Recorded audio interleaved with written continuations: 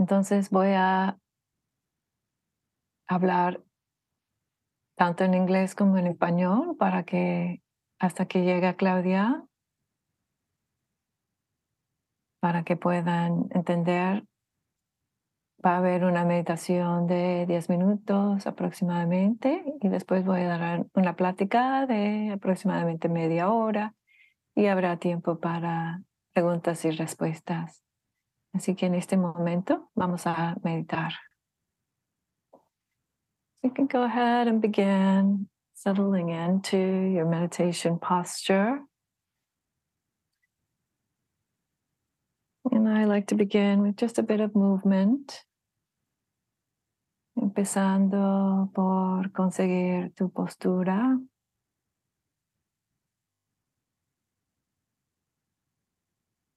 A mí me gusta empezar con un poquito de movimiento.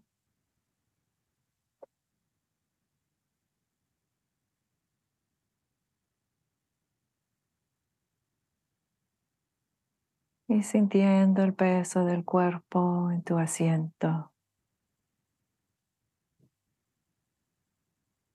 Just feeling the sense of the weight of the body on your seat.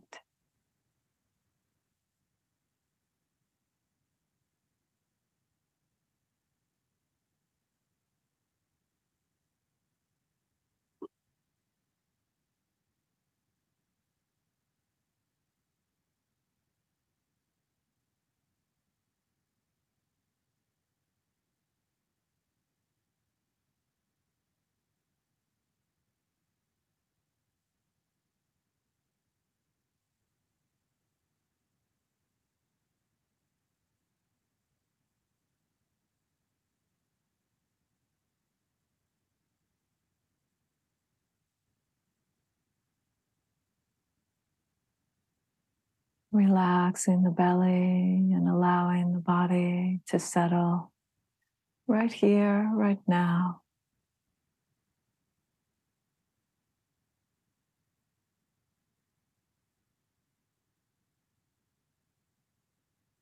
Soltando la barriga para que el cuerpo puede asentarse aquí y ahora.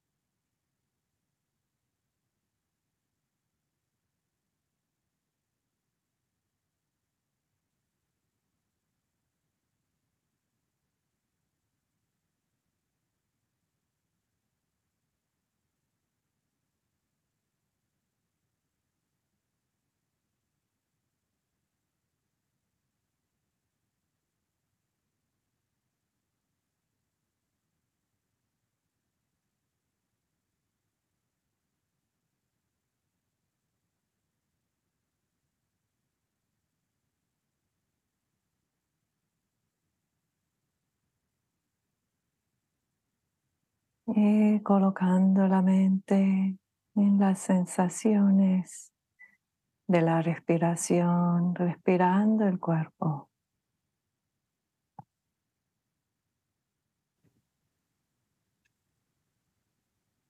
Resting the mind on the sensations of the breath, breathing the body.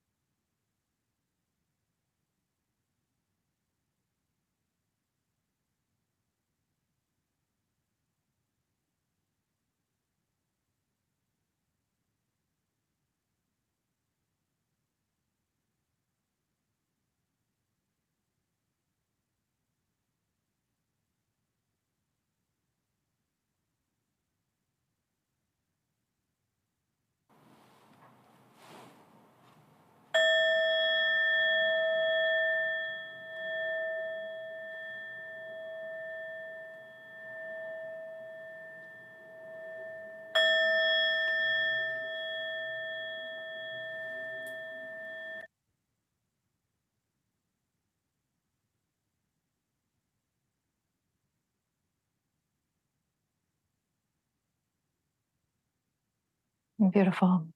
So just allow me a moment to make another announcement here in Spanish.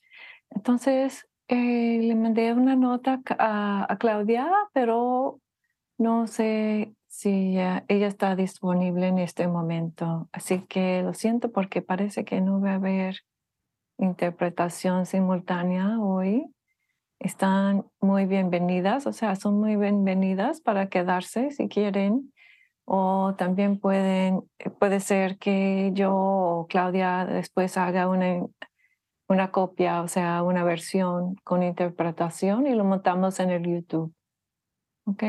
Para que, para que puedan experimentar la enseñanza de hoy. Pero en este momento voy a cambiar a solamente en inglés.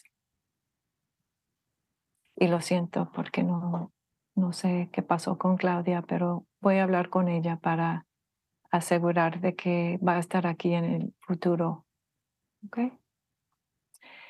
So, as I was saying, our interpreter isn't here today, and so we're going to do some interpretation later, and I'm going to switch now to English only for the Dhamma talk.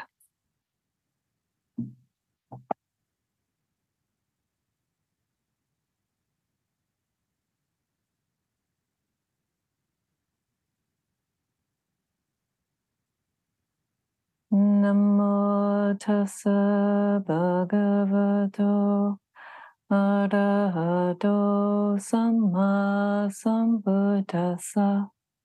Namo tassa bhagavato arahato samma sambuddhassa. Namo tassa bhagavato arahato samma sambuddhassa. Buddhang dhammang sanghang namasami.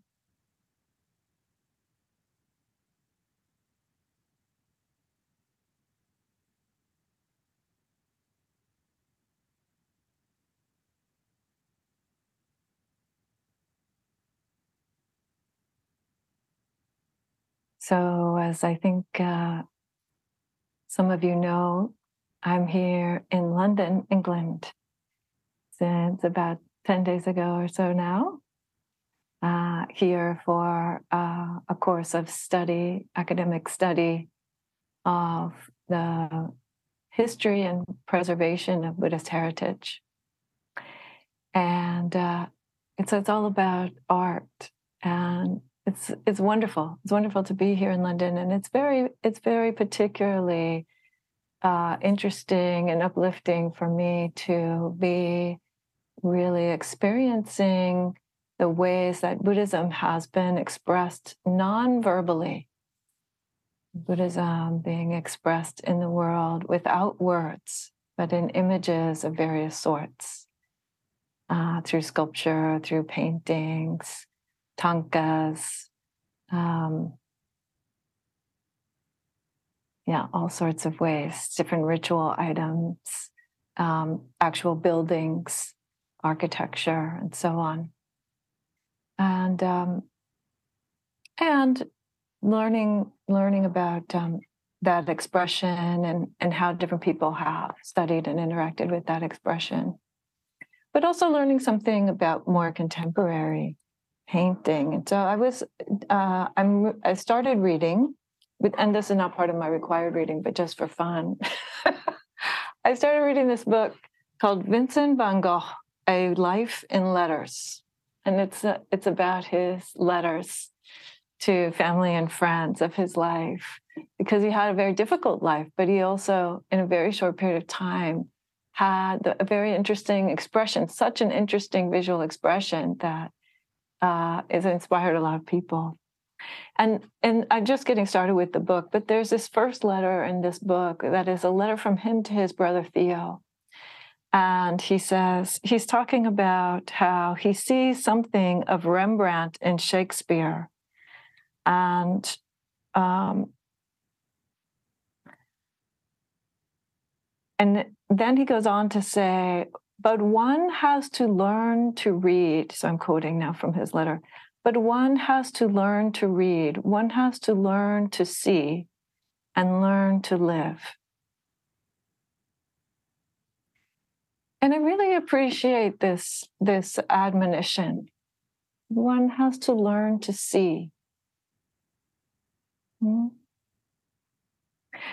know, for an artist, as somebody who has been dabbling in that for a few years now, several years now, and also doing this study, you know, for an artist, when they speak about learning how to see, you know, there is learning to see different colors, what we call values, or learning to see the shadow and the light, what we call contrast, or learning to see different shapes of things rather than interpreting the way that we see our things, but actually observing the shapes within them, whether you're going to try to capture that in a realistic way or whether you're going to capture that in a more smoothed way, which we would call an abstraction. So there are all these ways that artists learn how to see, which sounds a little funny perhaps initially because, of course, seeing happens, right? You think, oh, I have been seeing since day one, right?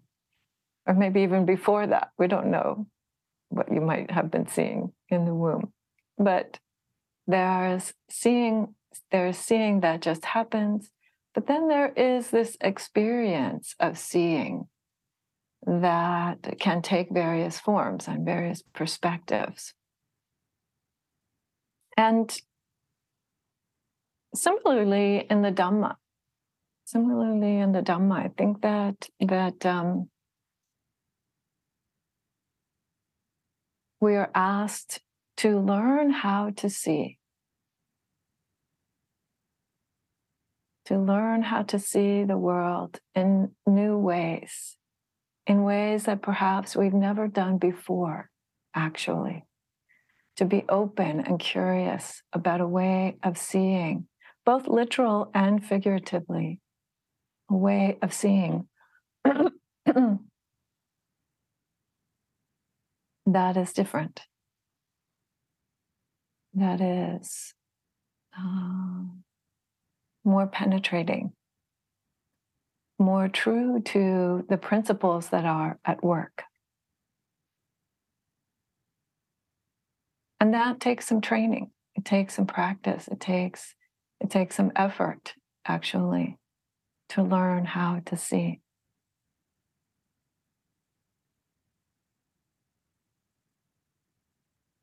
And in particular, one of the aspects that I want to point out is something about seeing,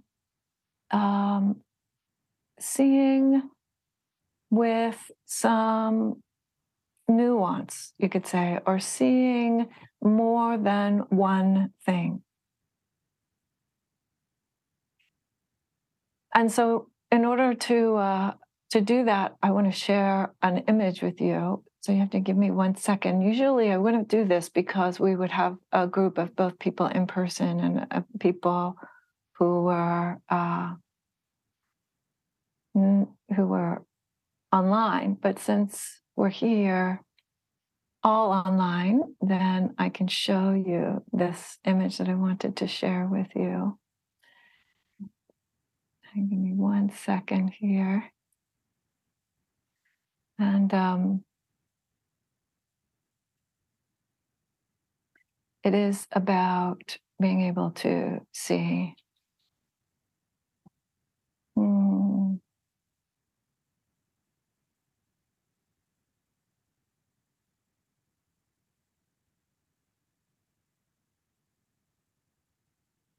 more than one side of things. Well, I had it ready for you, and now I'm not seeing it where I thought it was going to be. So give me 1 more second, and I will try to find it. Oh, here it is. Okay, great. So then I will share my screen with you, and you can see. This is a classical image. Some of you may be familiar with this, some of you not. This is a picture. And And so this is a drawing. It was originally from a postcard, a German postcard back in the 1880s, a long time ago. And then it was recaptured or reimagined, you could say, by a cartoonist, a British cartoonist named William Ely Hill. And what you might see is an old lady in this image. You might see an old woman with a scarf. So this is her scarf. I think y'all can see my pointer here. This is her scarf, and she's got like some kind of furry shawl on or some kind of furry collar. And this is her hair, and this is her eye, and her mouth, and her nose. But if you look again, you might see a young woman. And exactly, without changing anything, right? Exactly the same set of black and white, just black and white lines. And you might see a young woman. This is still her hair. But this here is her eyelash over here, and this is her ear, not the eye. And this is her chin. And this is like a little velvet collar or some kind of collar that she has on. You see? Two images in the one.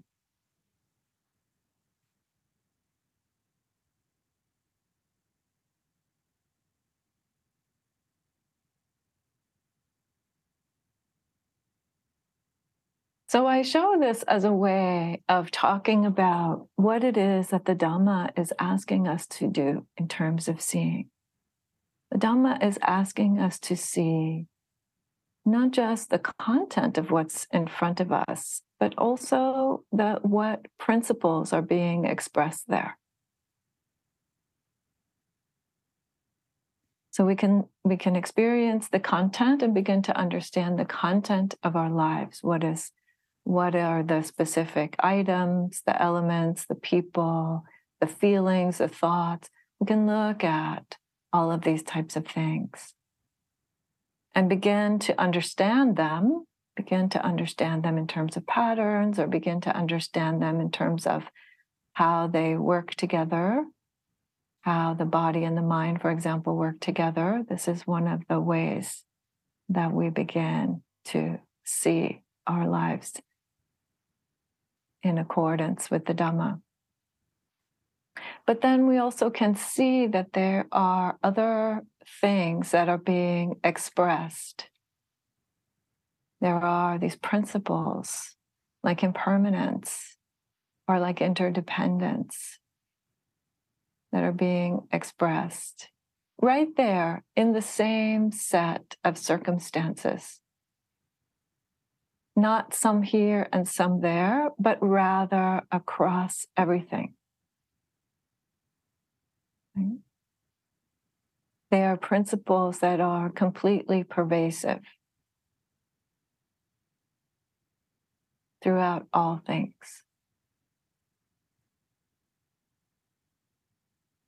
And that is another kind of seeing.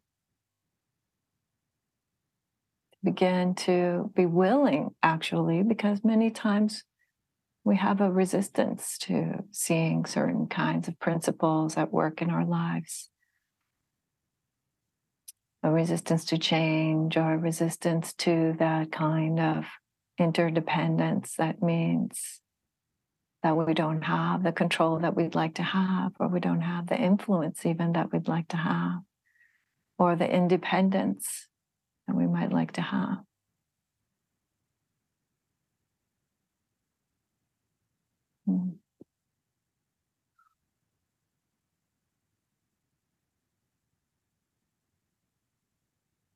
And then there is another kind of seeing as well that I think the Dhamma asks us to do, and that is to see what is not present. And we can see examples of this in art as well. You can see what is not present by seeing what is present. And sometimes that seems like a koan, or it seems like a strange kind of statement. But I'll show you an example, another picture, because I think it's quite intuitive, actually, if you if you have an example to go by. So I'm going to bring up another image, which I do happen to have handy. There we go, the computer will cooperate. And we'll share screen again and have a look at one more image.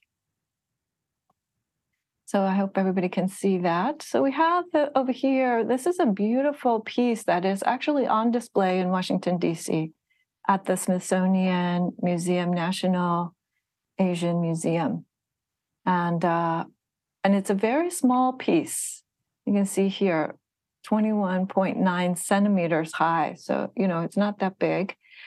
And it's on display in a room with a number of different Buddhist images. But this is actually not a Buddhist image. This is from the Jain tradition. So the Jains were different type of seekers and ascetics and contemporaries of the Buddha.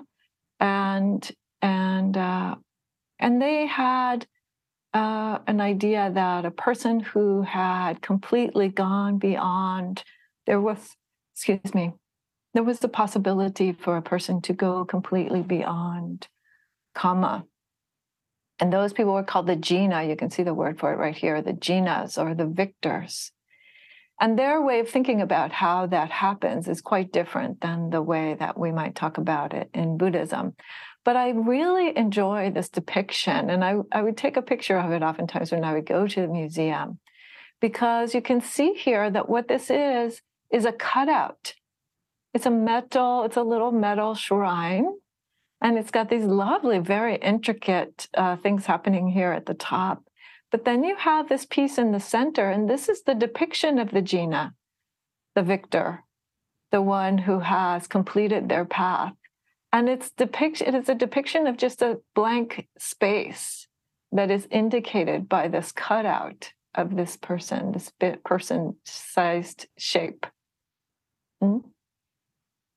So it's very intuitive. You can look at it and see, yes, that's what the depiction is here. The depiction is, in a sense, the absence of a person.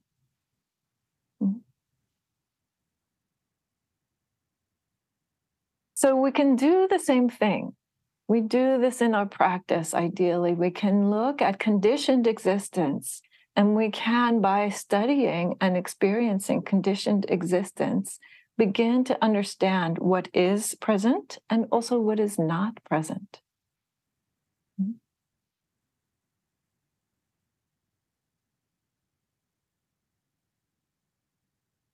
So we can sometimes, a way to learn different types of seeing is to have a metaphor or to have some kind of moment where there's a shift in your perception. And so we see a lot of stories about this in the suttas. See many, many stories about this in the suttas. I'll tell you, I've shared sometimes a story about when I was on retreat at Aloka Vihara in Northern California, not that long ago, maybe 4 years ago. I was on retreat, on solitary retreat, which happens in the winter. It means I was out at this little yurt, these kind of prefabricated round single room huts that we used in the forest for our solitary meditation retreats. And so I was sitting out there, and there's a little deck built around the yurt so that you could climb the steps and get up there. And so I was sitting there on the deck having my tea after lunch. And I was looking out at this pine tree. It's not any specific, was it a pine or an oak? Maybe it's an oak. I'm looking at a tree. And it's not any particular kind of tree. It just happened to be the closest tree to the edge of the deck there. Yeah. And so I'm looking at the tree, and it's a cloudy day. And then what happened was that there was a break in the clouds. And so suddenly it went from being a very cloudy, overcast day to being sunny. And when the sun came out, then the tree had a shadow, was casting a shadow on the ground. But then again, the clouds covered over and it became overcast again very quickly, right? This is happening just in a matter of a few minutes. The clouds again were closed. They covered up the sky, they covered up the sun, and it was an overcast day again. And then, so overcast that there wasn't a shadow anymore from the tree. I think it was an oak, a big one. It was a big round thing.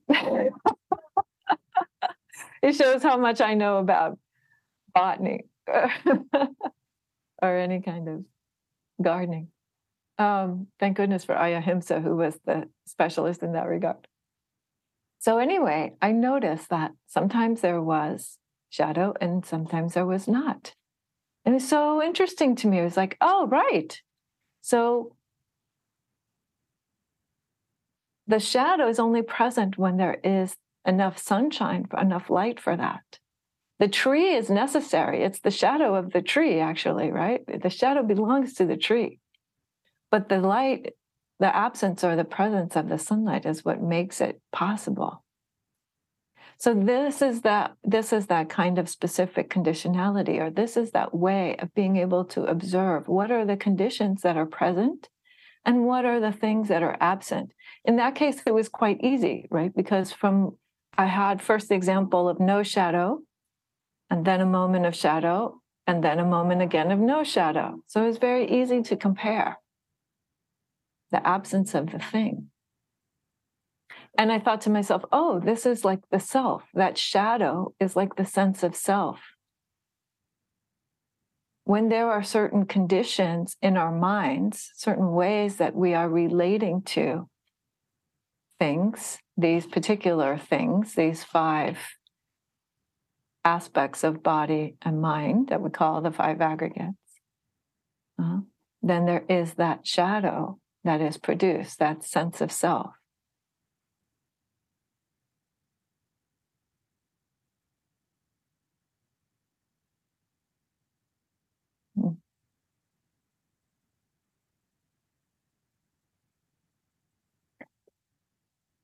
So we can see the things that are absent just as much as the things that are present. And other examples of seeing in ways that led to some insight, the most profound insight, in fact, we have, for example, the poem from Patachara, Venerable Terry Patachara. She was one of the awakened women of the Buddha's time. She had actually many, many students, and many of her students. So there's a book of what's understood today to be the earliest collection of women's poetry ever. It's called the Therigatha. It's the verses of the Theris, of the elder women of the Buddha's time. And the verses there are recorded not just from Patachara as the teacher, as one of the venerables, but also from many of her students who were also awakened. And in her particular case, Venerable Mahateri Patachara, she speaks about, she was washing her feet and she was just observing the water, the movement of the water. And she talks about just looking at the movement of the water from high to low and how there was this flow. And we don't know, I wouldn't speculate actually on why she mentions that detail, but she does mention that detail right before she talks about, then she gets up from having washed her feet. She says she restrains her mind like a thoroughbred horse. She is working with her mind in some way, with a lot of care, a lot of capacity for observation, for knowing. And she walks into her hut and she sits down on the bed to go to sleep. And as she is putting out the lamp, she says, all suffering fell away. She says the delusion in her mind went out like the flame of the lamp. And so, again, she doesn't draw a specific line, but for her, that observation of the water, and then observation of the mind, and then observation of the lamp, she's talking about very specific moments of what? Of mindfulness. Of mindfulness. Very specific moments. And so that is what the Dhamma is asking us to do. Mindfulness is about being alive to your life. It's that simple. It is about being alive to the world that you are experiencing.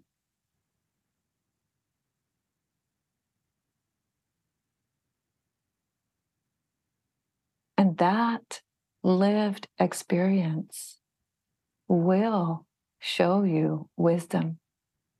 Wisdom as it is understood in Buddhism. Wisdom, which means knowing and seeing things as they truly are, how they really work, what is actually present and what is not.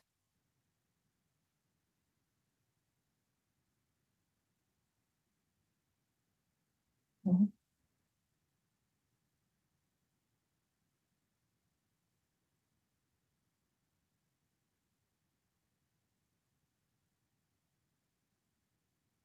And so, in a sense, this is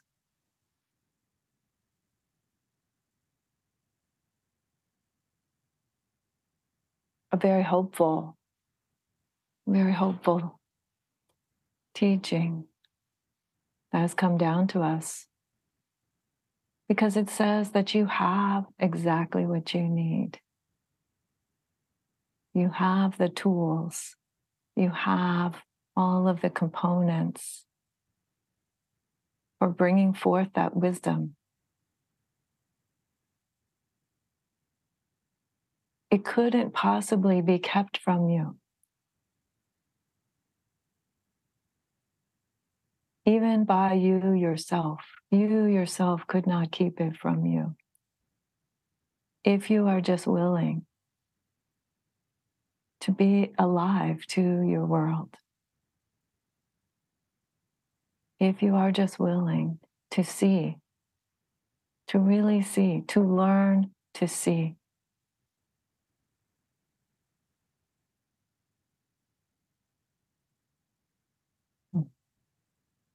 So thank you. That's my talk for today.